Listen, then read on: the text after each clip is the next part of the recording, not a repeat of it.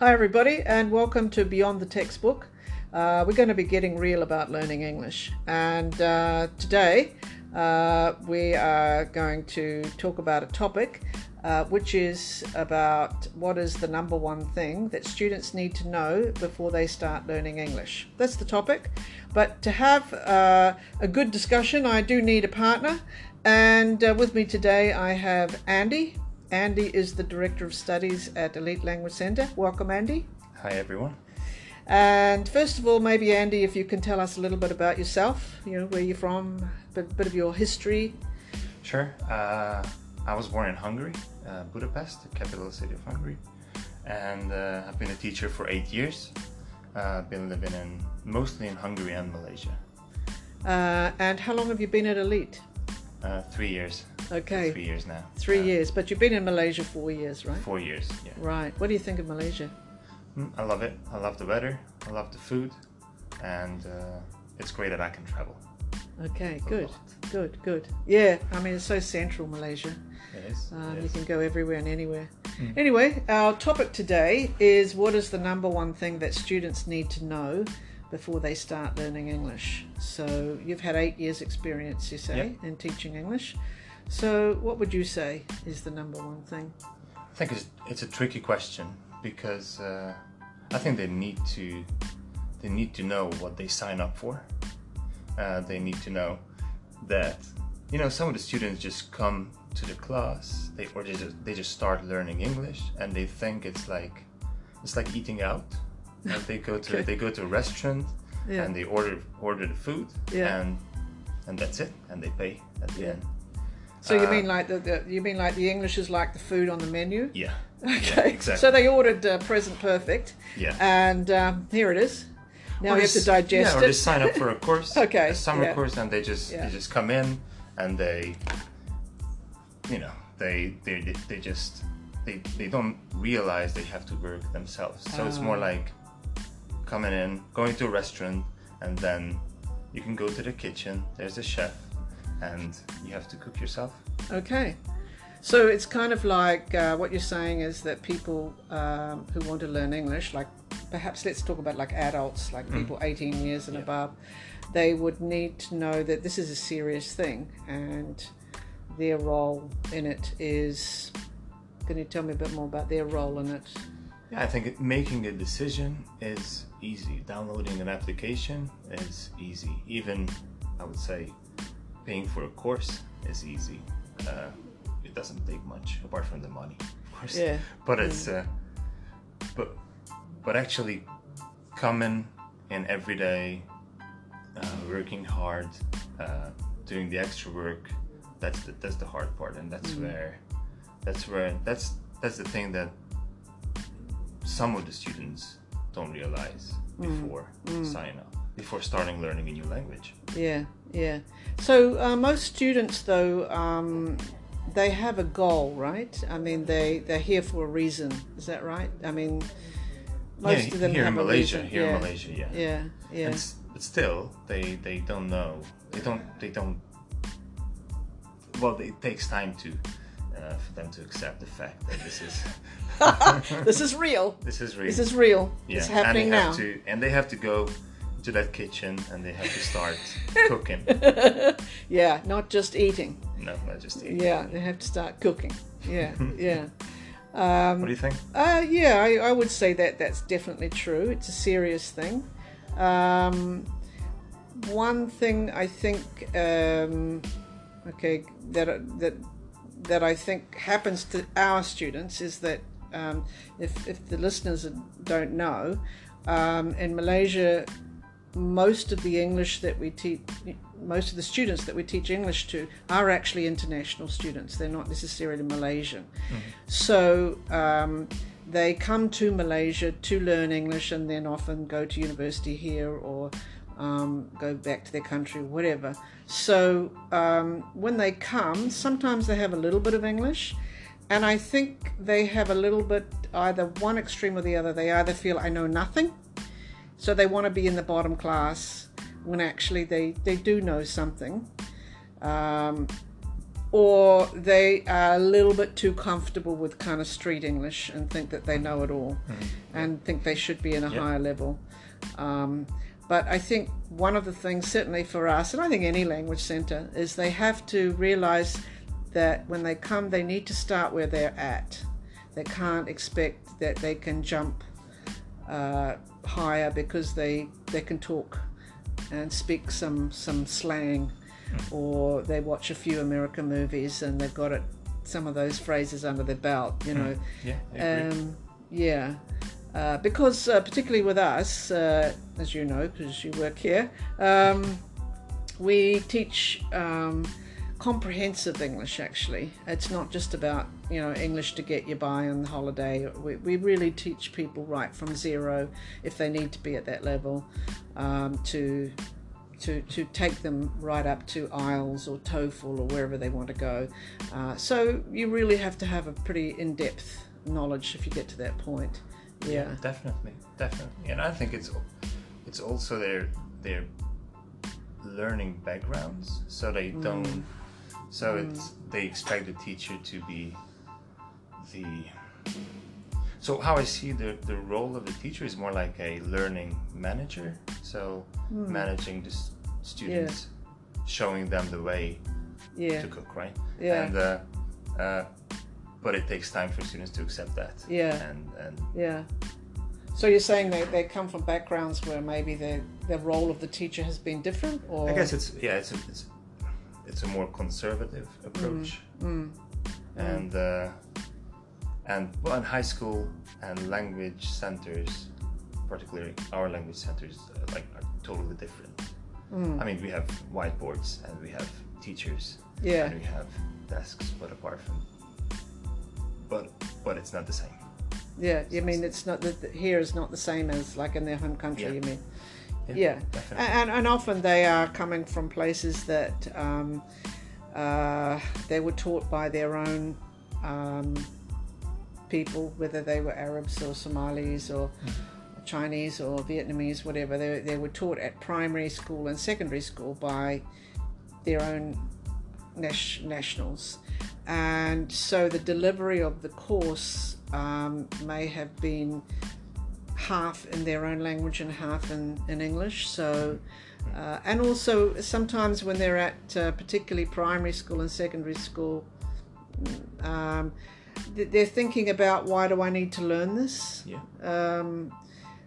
For those who already know they want to study at university, they know they're probably going to have to learn English. But if they are not that way inclined, they might have a reaction to it. They might think, what's the point?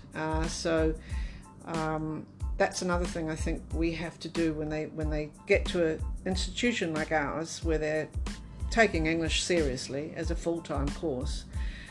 They really have to know why they're learning it, really. Exactly. And if they know that, then that's usually the thing that keeps driving them, because they've got to get it. They've got to get the IELTS Band 6 or whatever it is to enter university. You know? And in the meantime, they need to learn how to learn. Yeah. Yes, exactly. So I think what I'm getting from you is that they may come from countries where they have just been told things and they have to remember them. Is that what you're talking about? They've been taught at. Yeah. And it's not something we do here. Yeah. We like to get students to take charge of their own learning, even though, like you say, you're a learning manager is probably a really good example, actually, a way to describe these teachers. So, okay, it's interesting. So that was the main topic, which is, what is the number one thing that students need to know before they start learning English? So summarizing that, what would you say, like in one sentence? They need to learn that, they need to know that. They need to know what they sign up for, which is a journey that can be fun if they know what they want and they know what they need. Yeah, I agree. And that's the thing. Once they know that, that's the thing that keeps them going, really. Yeah. Okay, I think we've got something here to think about, and if you're listening and you have your own point of view, please let us know through the comments, or you can, I think you can even send in a voice message through this app as well. So thank you, Andy. Thanks you for everyone. coming, and it's been great having you. Thanks for having me. And can't wait for the next topic. I think I got used.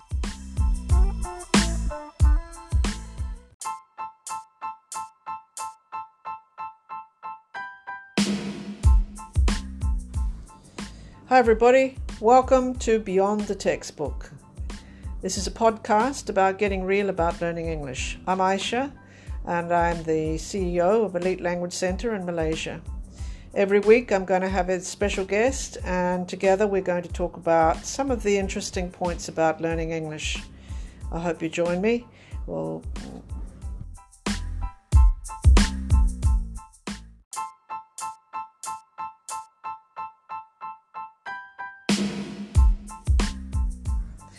hello everybody, and welcome back to Beyond the Textbook, Getting Real About Learning English.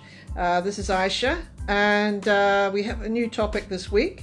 But before I tell you what the topic is, I'm going to introduce our special guest. Our special guest today is Sarah, and Sarah is a teacher at Elite Language Centre. Sarah, can you tell us first a little bit about yourself? Well, I'm from Canada.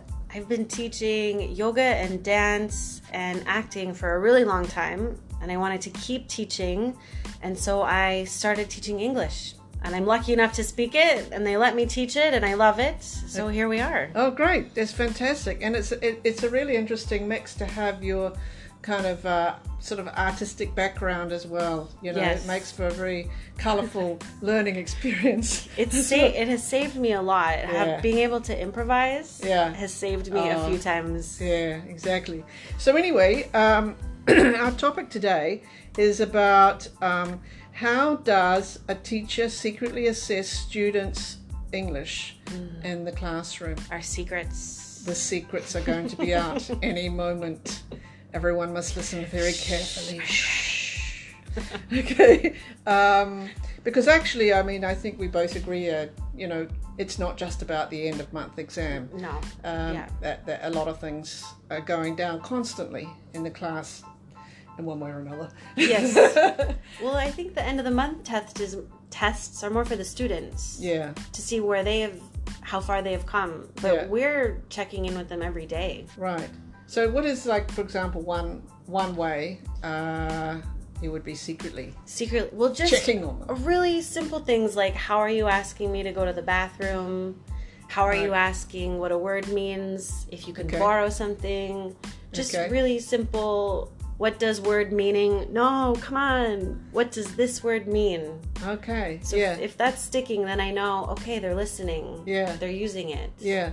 And actually, one of the great things about having a native English speaker, if you like, who doesn't speak the language that they speak, is they have to use their English. Yes. so they can't be just like suddenly using Arabic or No cheating. or whatever, you know. So what about okay, that's a really good idea, is to look at, you know, how are they speaking to you in English, but what about other things in the classroom that give you indicators? Well, just how you're acting and behaving in class, your attitude towards learning. Are you on your phone?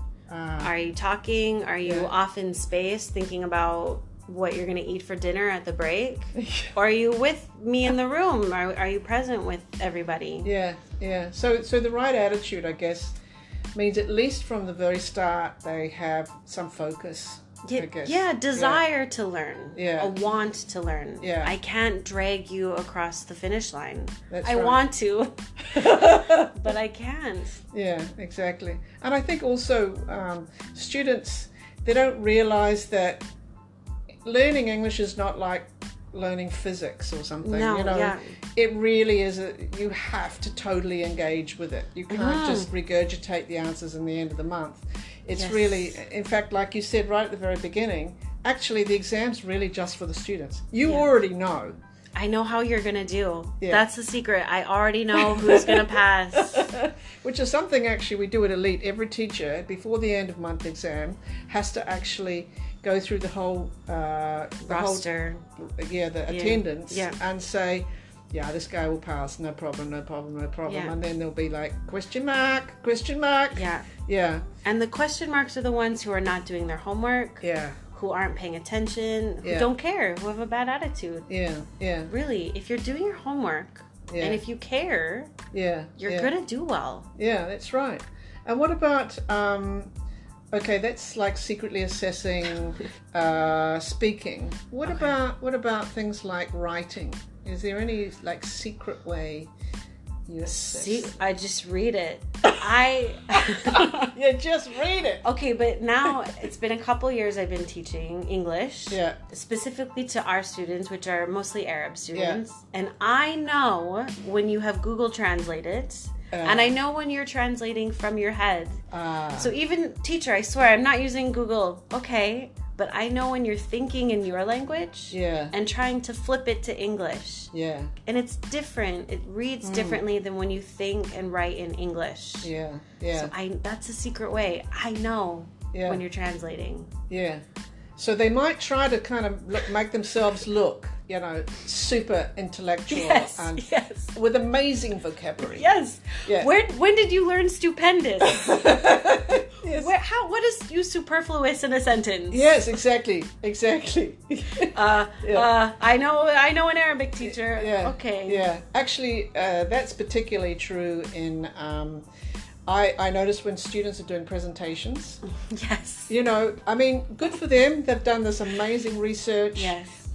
Their topic is the future of the world. You know, pollution crisis. Are we all going to die? Yeah. You know. And when I start seeing sort of phrases like disintegration, Yes. Biodegradable, Yeah.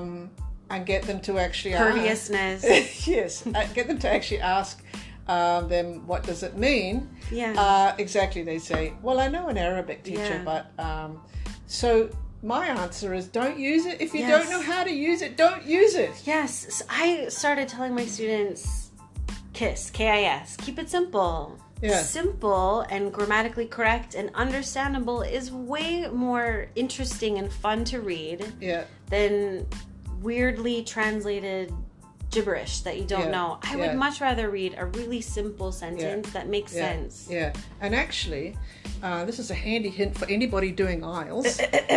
Aisles. Yeah, IELTS alert. Aisles alert. Yeah, spoiler Beep, beep, coming, beep, beep. spoiler coming.